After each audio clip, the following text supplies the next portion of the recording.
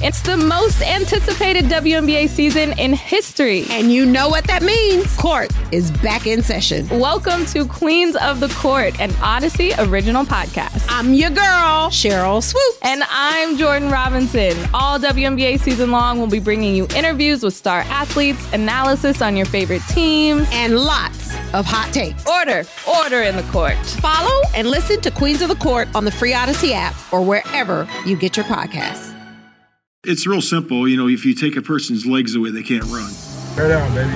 Yes, sir. Bears fans, this is Take the North with your hosts, David Haw and Dan Wiederer. We're going to take the North and never give it back. Welcome to the Take the North podcast. I'm David Haw from 670 The Score. Dan Wiederer from the Chicago Tribune. Dan, it's been a while, but back here taking the North, looking ahead to a big week in Indianapolis for the Bears. Lots happened since we last talked. Thank you to Herb Howard and Lawrence Holmes for filling in when I was gone on vacation in the Poconos, dealing with another type of bear, but we'll talk about that later. But how are things going? Yeah, Lawrence threatened to take the North podcast and never give it back. And then by the end of the episode, he decided he was going to give it back. So I'm glad he did. I'm glad you're back with me. I'm glad we've got a whole lot to talk about. We do. Yeah, I'm glad he gave it back as well because there's a lot going on. We want to quickly kind of recap what happened on Saturday in the preseason opener. That's a couple days removed. But if we could, I'd like to start with your take on Nate Davis, who has created some consternation with a very, I would say, trying to be fair and accurate here, uncomfortable media session on Monday following practice. And a lot of the give and take revolved around his availability, when he would return. And it seemed to me, as I said on the Mully and Haw show, Dan, there seemed to be a disconnect between the team and the player regarding his availability and return. How did you interpret what was said, and what do you expect the next step to be with Nate Davis? Well, I'm bothered, David, by the lack of clarity from both the player and the team because it's so unnecessary. And all it does is open the doors to as much rampant, widespread, wild speculation as you want to open the doors up to. And it's happening all over the place. We're almost 5 months in Nate Davis's time as a Chicago Bear. He signed with the team in March on a free agent deal that was one of the biggest that they gave out this offseason. And we're about to head to Indianapolis for crossover practices with Nate Davis having not participated in a single padded practice as a Chicago Bear yet. And so, yes, there is some head scratching that needs to be done. You need to wonder what was it that kept him from practicing earlier in training camp. And then he came back for a day and then he was out again. And now it's just this guessing game. And it's just one, David, that I think would just do the player and the team a lot of good to just get out in front of and be transparent and clear about, and we move past this a lot quicker than we're moving past this.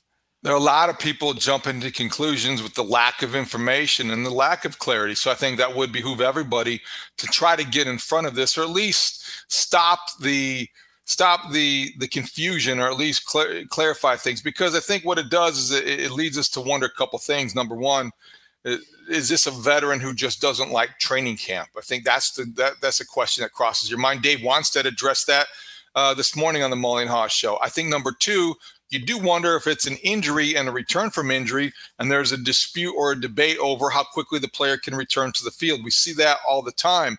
And the third thing is that, frankly, you do have a veteran, regardless of how he feels about practice and regardless of where he is on the health, spectrum. $19 million guaranteed is no small investment. And while I won't change my prediction for the season based on the availability of a right guard, I do think there's a responsibility that the team has to maybe clarify this, and also maybe the player has to recognize just what his worth is and what he means to this season and this roster. My cautionary tale with all this is Kyle Long, who suffered that ankle injury many, many years ago and was slow to get back through rehab. And there was questions out there in the public sphere on, is he rehabbing hard enough? Is he too soft to come back? And as it turns out, Kyle's ankle was shredded.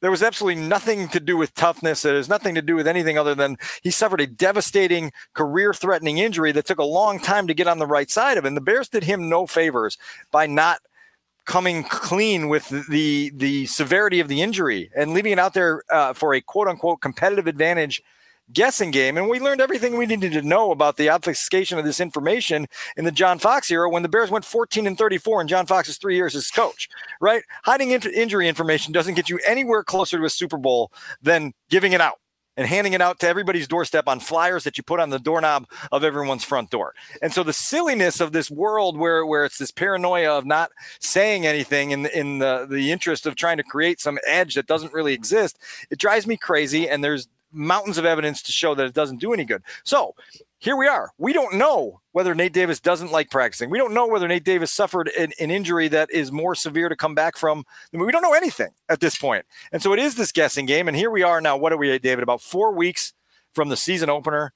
The Wednesday practice of week 1 are around the corner. And Nate Davis better be on the practice field the Wednesday of week 1 to justify what the Bears invested in him, to justify what he thinks he's worth to this offensive line, because they need him to go to the heights that they want to go to this year.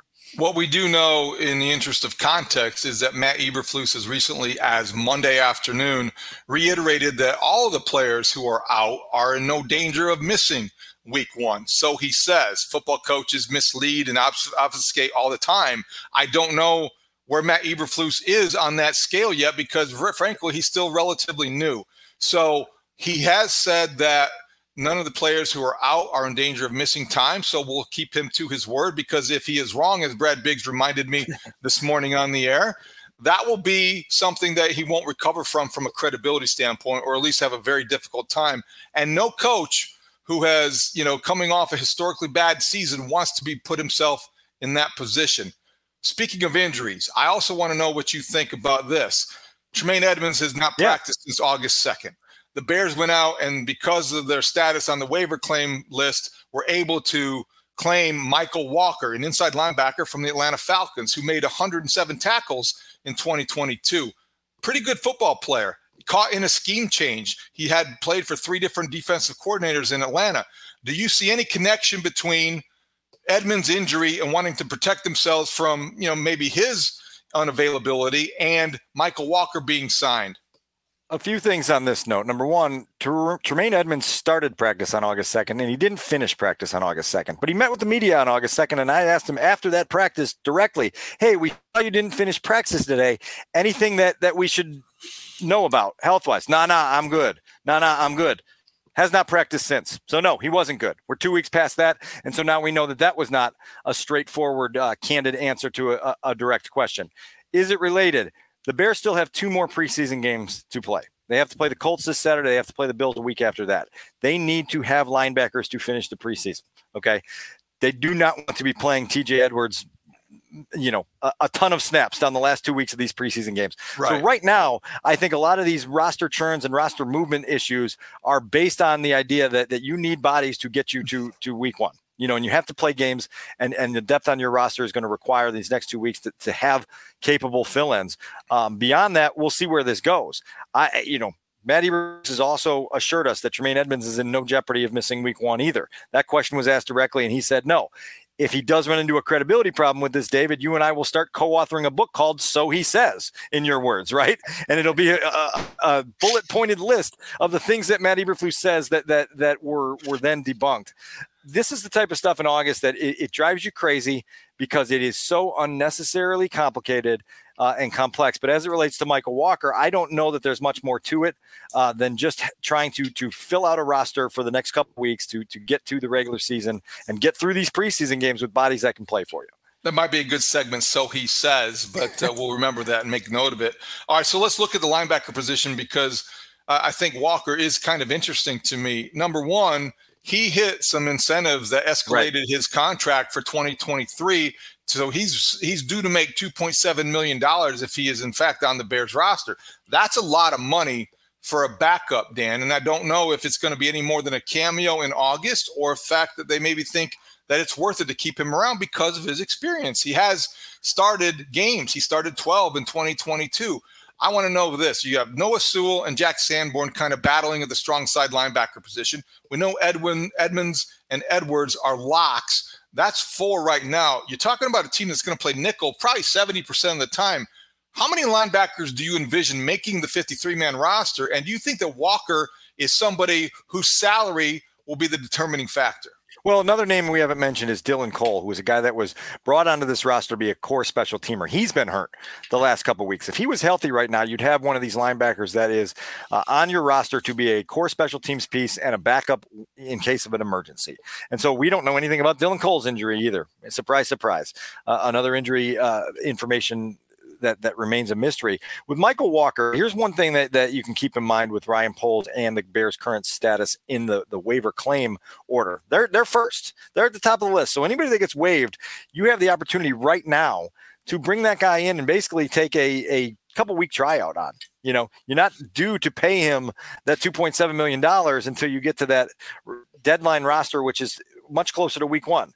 And so what you have now is a couple weeks to take a look at them, figure out, is there anything here? Is there something we like? Is there something that we can squeeze out of it? But for that price, it just doesn't seem like something they'd want to do at this point, unless they really, really, really felt concerned about their depth at the position, which they shouldn't if everything that the head coach is saying is to be taken at face value. And so he says, we don't know.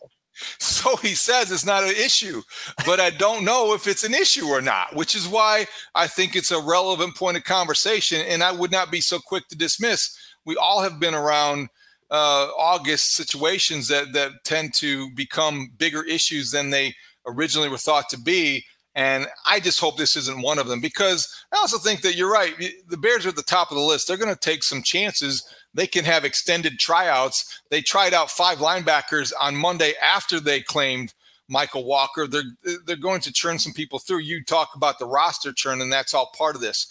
Hey everyone, this is Brett Boone. Would you know it? I've got a podcast going strong in our 4th year. Tune in as I sit down with my friends, some of the biggest names in sports, media, entertainment, for a lot of fun and in-depth conversations. As you know, baseball's been my life. It's been in the family for a long time, but it's a lot more than that here. It's sort of like taking a ride in a golf cart around a beautiful track. Join me every week for multiple episodes on the Brett Boone Podcast, available on the Odyssey app or wherever you get your podcasts. Hey, Rob Bradford here. I have set out on a mission with my good friends at FanDuel to prove what I have known for some time. Baseball isn't boring. Now I have a daily podcast to prove it with some of the most notable people in the baseball world, screaming baseball isn't boring from the mountaintops, or at least agreeing to come on our show. Players, managers, GMs, and yes, even the commissioner of baseball, Rob Manfred. It has been a constant wave of baseball's most powerful voices. So join the revolution. Subscribe and soak in Baseball Isn't Boring. Listen on your Odyssey app or wherever you get your podcast. You'll be glad you did. But it also speaks to this. I think that one of my biggest takeaways from the preseason opener, 23-17 victory over the Titans, was that Ryan Poles made a commitment, and I think every general manager would based on what he was inheriting.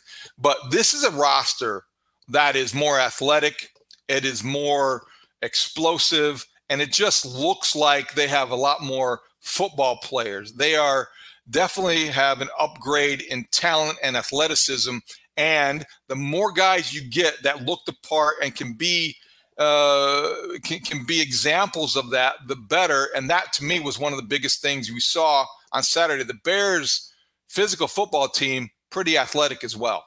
Look, we always put the fine print around the preseason games and say, take it with a grain of salt, understand what the competition level that each unit is playing against when they're actually on the field. But there was certainly a level of competence on the field and a level of, to your point, explosion and playmaking that was few and far between in 2022. And so you hope there is some carryover to this. You hope that there are ways to get some of these results to translate into the regular season. You and I both know, having covered this league for as long as we have, that there's a lot of fool's gold in the preseason and a lot of easy hooks to bite and bait to take to be like, this is a sign of, and then you get 4 months down the road and you go, that wasn't a sign of anything. It was just a game in August that happened to go a certain direction. But there were positives on Saturday against the Titans. You mentioned it on Twitter. Matt Eberflus now has more wins in the preseason as a head coach than he does in the regular season as a head coach. 4-0 in the preseason as a coach. And when you're able to walk out of a building with a victory, you always feel a little bit better. You always feel like there's things that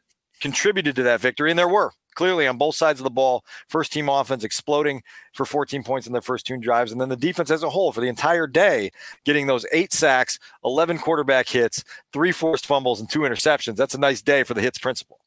We'll get to the offense in a moment because I know people are wondering what you thought about Justin Fields and the progress he made. But let's stick with the defense as we're talking about linebackers and transitioning into that front seven and the waves of defensive linemen that the Bears want to throw at opposing offenses. 8 sacks is a lot. And you saw some guys who really names that we're learning for the first time, rookies who are making an impact, a couple rookie defensive tackles that had sacks. Overall, when you talk about the 8 sacks, what's that a biggest product of? Because the Bears haven't had 8 sacks in a preseason game in 5 years, and they haven't had 8 sacks in a regular season game since 2005. So when you have 8 sacks for a team that had 20 last year in the regular season, it makes an impression.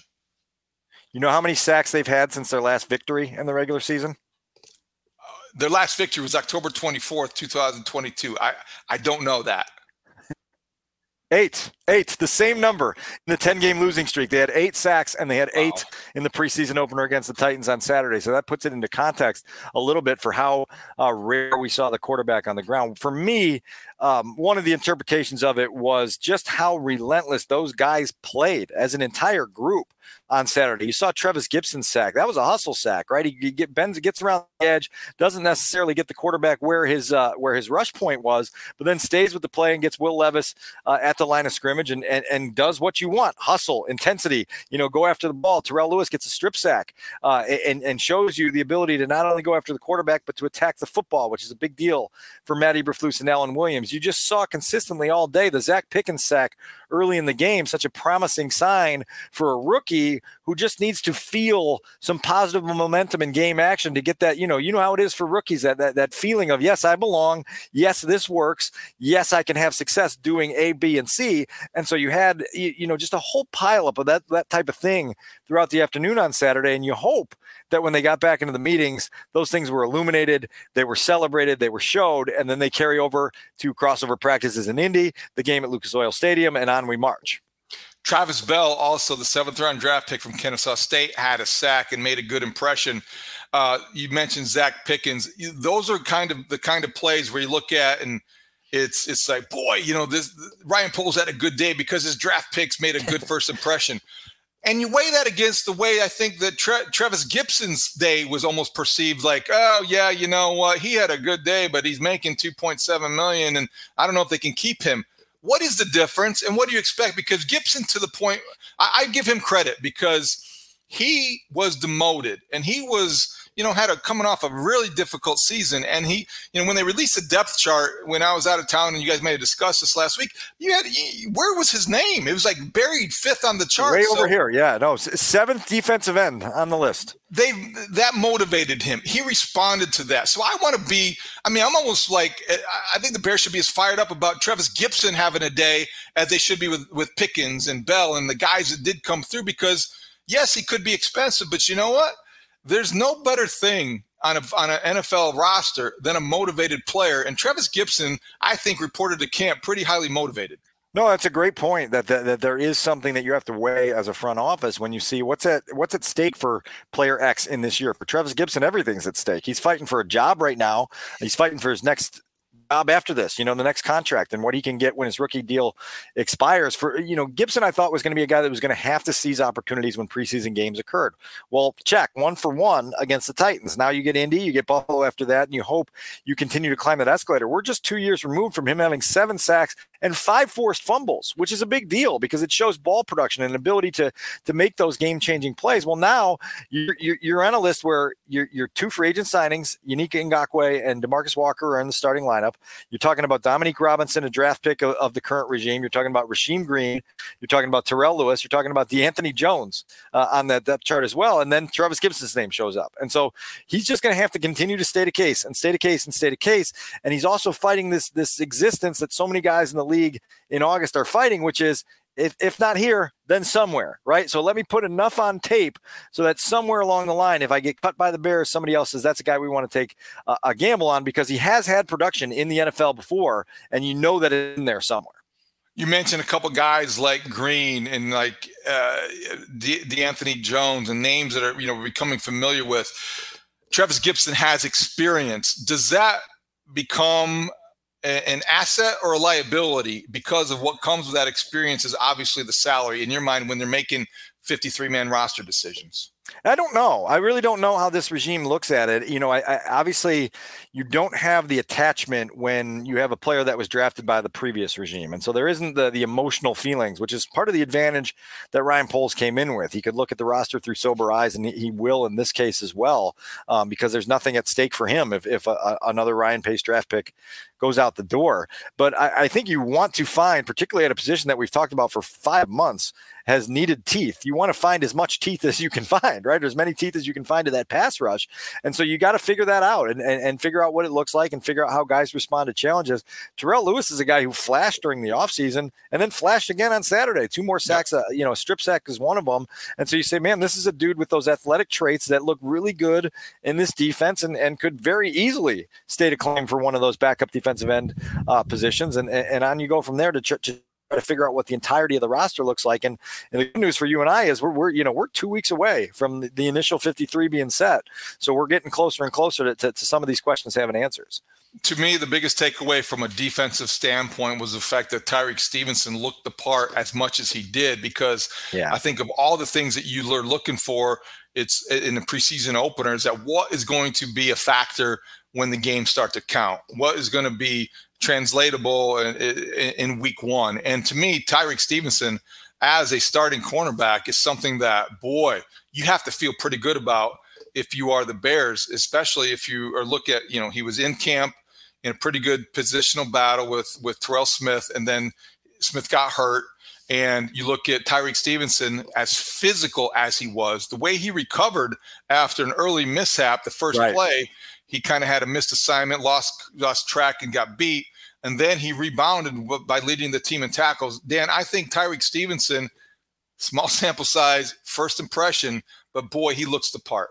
Well, your first impression from that game Saturday has been my impression through the spring and training camp, because again, the dude has a mindset where he knows he belongs. I had a really fun conversation with him last week at Hallis Hall one-on-one, where he was saying that his mom and sister had been spending too much time on social media and had Bears fans and others talking about how he was, overmatched. He's getting beat DJ Moore in viral highlights. He's getting beat by Chase Claypool in viral highlights. And he just had to say, Mom, sis, I'm good.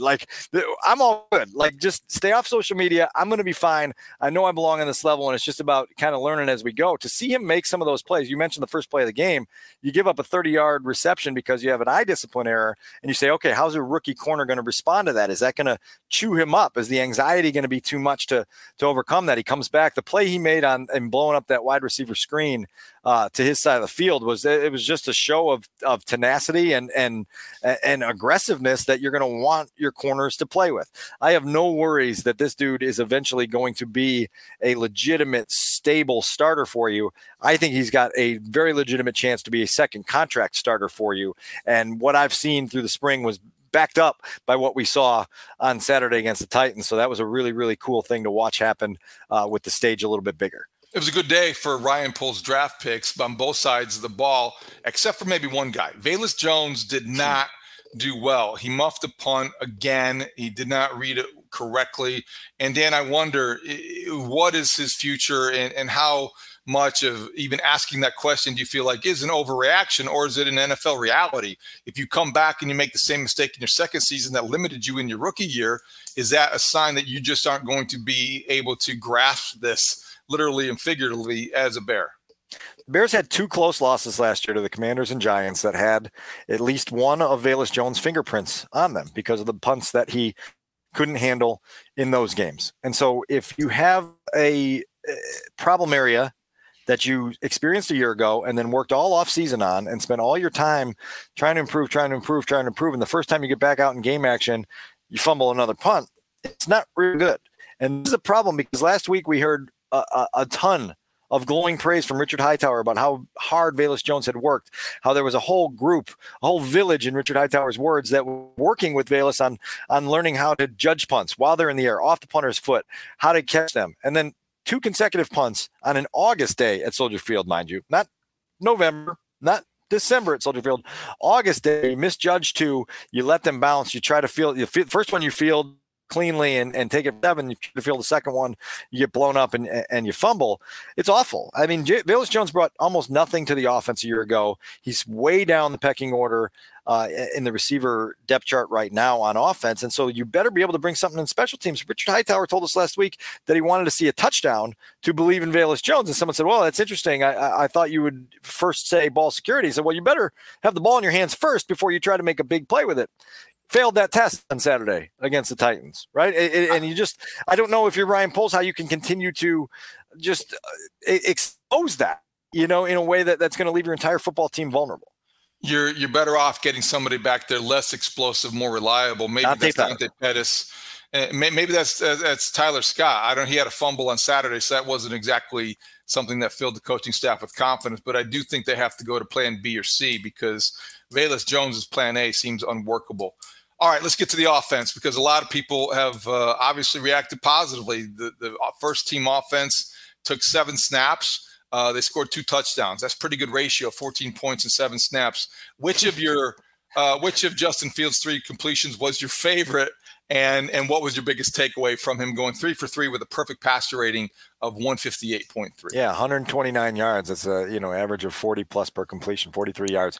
I'd say my favorite completion was the one to DJ Moore because it's what we've talked about all year. It's DJ Moore's arrival was going to make life easier on Justin Fields. Bingo. Justin didn't even throw a great pass on that play. It was a little bit to down and to DJ's right. DJ caught it. He used his blocks. He used his speeds, and off he went to the end zone for a touchdown that Justin himself said that could be legendary after the game. So that's my favorite right there. My takeaway from the game is that we were never going to be able to ask and answer all of the questions of Justin Fields that we want asked and answered in 2 series in the preseason against the Titans second team defense. And so what you want to see is just something that you can hang your hat on. I hang my hat on productivity. You ran 2 screens for touchdowns, something the Bears couldn't do at all a year ago. You ran 2 plays for touchdowns where the quarterback didn't even really have to do very much. And Justin, to his own credit after the game, almost seemed to be blushing, David, when he was like, I really didn't do much today. It's part of the point. You don't have to do everything. You don't have to do so much every week for this offense to be productive, for this group to experience a breakthrough, to start getting on that climb to high-level success. Get the ball in the hands of your playmakers. Let your offensive line do the work. Let your blockers do the work. Let your playmakers do the work. That was my takeaway from Saturday. Now, look, we understand. Big questions about Justin Fields heading in the regular season are, where is his processing speed? Where is his pocket poise? That wasn't tested on the 3 passing attempts he threw, all of which, by the way, were completed behind the line of scrimmage, including the little check down sidearm shot to Kari Blasing. There's a lot more that needs to be answered. We're going to learn a lot more of these 2 crossover practices in Indy than we did in those 7 snaps Saturday. But I lean stably on that productivity and hope that for Justin and the entire offense, it was a reminder that, hey, this does not have to be some sort of roller coaster thrill ride every time for us to score points. Throw it out to your playmakers, make a few blocks, spring it loose. Bears offense 2023 from check down to touchdown, because that's exactly what happened. And I think the touchdown to Khalil Herbert was, indicative of just how elusive Justin Fields remains. And he made a good read on that and he escaped. But I do look forward to seeing the ball thrown down the field. I do look forward to getting everyone involved. But the thing is, you're exactly right. What it does when you have a number 1 wide receiver like DJ Moore and other weapons that just make your offense more dangerous, it increases your margin for error. And I think last year, let's say, for instance, the same throw, which, let's face it wasn't a great throw to DJ Moore. It was kind of low, and he had to go catch it. Now, there are receivers that would go down and catch it and then, gain 10. There was some receivers that would lean down to catch it and drop it. Right. Then there's DJ Moore and the number 1 wide receivers who go down and catch it, regather, and then become a running back in a wide receiver body. And that's what DJ Moore does. And it increases the margin for error for a quarterback, frankly, that needs that in the passing game. Watch Jalen Hurts. Watch tape of Jalen Hurts last year. I can think of a couple times, and we don't cover the Eagles. Not every throw was precise or accurate. He had receivers that made his bad throws good plays. And when you have a wide receiving core as good as the Bears really potentially could be, some of the throws that are just off are going to be first downs, might be touchdowns. Right. They're going to be big plays. So you don't have to be perfect, and you can be better by just having better players around you. So those players can make Justin Fields better until he's at the point where, as I keep saying, he can make them better. And eventually they're going to have an offense that's very dangerous. And they can all get better together. You do not need to make apologies for what they did on Saturday. You complete 3 passes for 129 yards. Anybody asks you for an apology, tell them to scram. It's not needed. Not only does it reduce or increase the margin for error for the Bears offense, but it reduces the fatigue individually on Justin. And how many times last year did we see a fourth quarter where the guy looked exhausted and spent because of all the things he was having to do by himself to try to keep the offense afloat? He walked in, I mean, again, 2 series in the first quarter, seven snaps taken. He walked into the post-game press conference the other day looking like it was a day at the beach. Like that was simple. We scored 14 points without me really having to do anything. That didn't take a hit. There was no pressure. Didn't have to go escape and scramble. Didn't have to complete a single pass beyond the line of scrimmage. Let's sign up for that, as often as we can. And so that's a big deal, I think, for this offense. And again, there's still a long checklist of boxes. We want to hit them, see how they work. And if they work to the point of getting you across the goal line. Couple quick things before we get out of here. Offensively, let's stick there. Roschon Johnson had a 24-yard run. He took some reps with the number 1 offense on Monday. The indication is he might be in for a larger role. It will be a running back by committee approach, but is there a chance that even though Khalil Herbert had his own moment with the long touchdown catch and run, that Roschon Johnson could be the guy that becomes, I don't want to say an opening day starter, but gets the bulk of the carries? Do you see that trending in that direction? Certainly intrigued by it, without question. I mean, I have major questions up and down this roster about depth. None of them are at the running back position because they've got 3 guys there that really turn your head and all bring a little bit something different to the table. Roschon Johnson's 24-yard run against the Titans was a terrific display of vision, and then just that quick cut agility to kind of cut once in the hole, another cut to get north and south. And so you see that, you understand how the coaches have talked about him for months in terms of his blocking awareness and his blocking ability and the ability to do that, to be able to be a pass catcher in the passing game as well. And now all of a sudden it was just how quickly can we get all of the responsibilities that we have in this offense to slow down in Roschon's brain? Well, the slower it gets inside his brain, the faster he's going to emerge as a guy that they're going to want to have on the field every week. And so look, I think that's a guy this week heading to Lucas Oil Stadium that should get a lot of opportunity and a lot of chances in the second preseason game to show what he's all about. And if he continues to make that climb, then if you're Deontay Foreman, if you're Khalil Herbert, you go, okay, there goes some touches. There goes some reps on the field when the regular season hits. Darnell Wright looked good in 7 snaps. I hope that he gets a little bit more run on Saturday night against the Colts. I think that would be good for his experience level. The offensive line with or without Nate Davis had some good moments with Ja'Tyre Carter having a good day. Also, Cody Whitehair making the blocks down the field. Those are good things and good signs. Dan, before we go, though, I want to know what you think about P.J. Walker and the level of concern maybe the Bears should have. He's not had a great training camp. He did not have a good preseason opener. Is there any reason to start to worry about the backup to Justin Fields, which is a very, very important job on this roster? Well, look, the Bears QB2 job has required at least 1 start in 13 consecutive seasons. So an educated guess tells you that there will be a week in the fall where you go, oh, PJ Walker's starting this week, and you're going to have to figure out what you can do with him. Look, he's won in this league. He's won as recently as last year with the Panthers in adverse situations. I don't press much of a panic button here. The Bears are not currently in a situation where struggles of their backup quarterback is going to sink their season. They're not in one of those modes where you're contending for something. So the biggest thing you want to get out of PJ Walker is on a week-to-week basis, is he helping Justin in ways that produce meaningful development for Justin? And then when he has opportunities to play, can he make the most of them and at least be successful so you don't have a major drop-off? Nothing there with PJ yet to this point gives me any sort of butterflies in my stomach or nervous anxiety. You got to hope that whatever playing time he gets these next few weeks, he shows some positive signs and an ability to create a rhythm and get that offense moving in the right direction. And your guy, Tyson Bagent, he showed out the other day. Fourth quarter preseason games, get a chance to make some plays, go make some plays. And fourth down conversion the other day was pretty impressive, and he'll get some more work here the next 2 weeks as well. He looked polished. He looked smooth. He's going to have a good week of practice in Indianapolis. That's where you're headed. Colts and Bears crossover practices at the Colts complex before Saturday night's kickoff at Lucas Oil Stadium. Good opportunity for Matt Eberflus to reacquaint himself with some people in that organization that were very good to him, where he had a very nice run, where he worked before coming to the Bears. Also, Jonathan Taylor, there's kind of a backdrop of some controversy with the Colts. They just named Anthony Richardson their starting quarterback. But from a Bears perspective, Dan, what's the goal of these crossover practices, and what do you expect to see?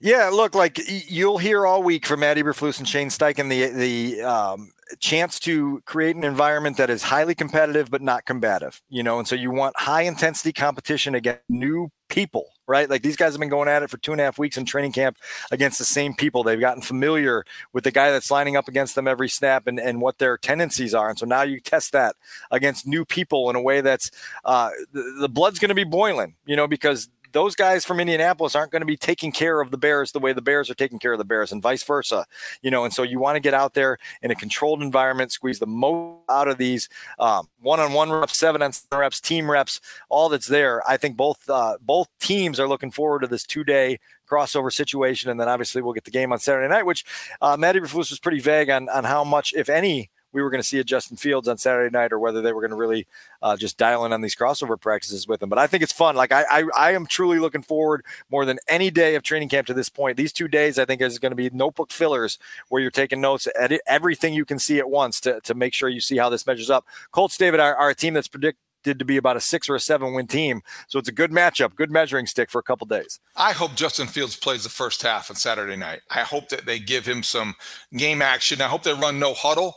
Hope they increase the tempo. They give him some game time reads, so he has to process things quickly. I hope that's the approach. I don't know that it will be. I think that Matt Eberflus, has kept that pretty much close to the vest and maybe hasn't decided yet, or so he says. Last year, it was just a one-series thing in the second preseason game in Seattle, and then they went longer in the finale against Cleveland. At some point, you want to see him take a game to halftime just for the sake of getting some 2-minute repetition in, right? And trying to figure out what the 2-minute operation looks like, whether that's this week, whether that's next week, we will see. It certainly diminishes the appeal on Saturday if he's not going to play more than one series, but we'll keep our fingers on that pulse and maybe get an answer before we get to kick off on Saturday. Anything we didn't cover before I close out with a little quick story? Yeah, I was going to say the only thing we didn't cover is whatever happened in the Poconos. I need a recap of this. So I'll be long story short. I told this on the radio. I'll try to make it condense the version. We're in the Poconos, had a really good week. My wife picked the place. It's backed off into the woods. And so there's, wildlife. My son was feeding a deer basically at the fire pit. There was a lot of that. When I went running, I would see deer regularly. So the last Thursday night, I believe, around midnight, my wife wakes me up. Did you hear that? I hadn't heard that. Did you hear that? We're on the second level.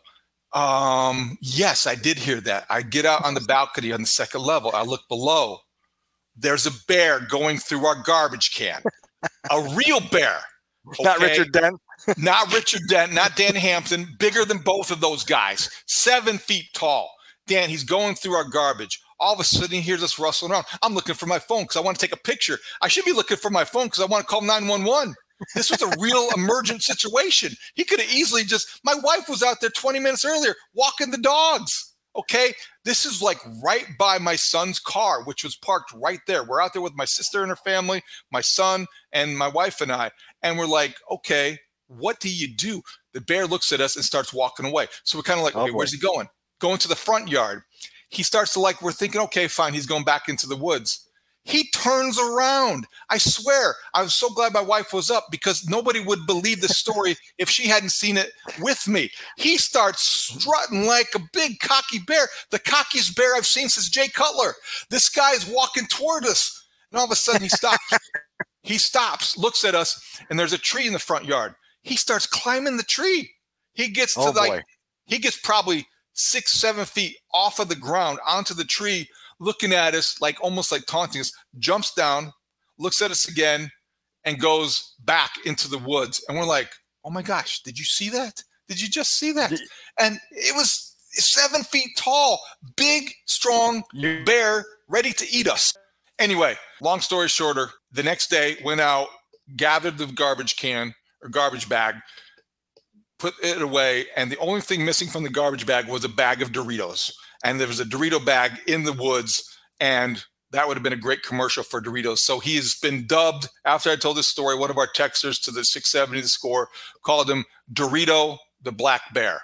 So Dorito the Black Bear finished our vacation, made it even more memorable, and made it easy to leave the Poconos. Thank you for joining us today on the Take the North podcast. We will be back with more information from Indianapolis after the crossover practices. We'll talk to you before the Bears kick it off with the Colts later this week. Saturday night is kickoff at Lucas Oil Stadium. We'll talk to you before then. For Adam Sadzinski, our producer, for Dan Wiederer from the Chicago Tribune, I'm David Haugh. Thank you for listening to the Take the North podcast on your free Odyssey app or wherever you get your podcasts. We'll talk to you next time.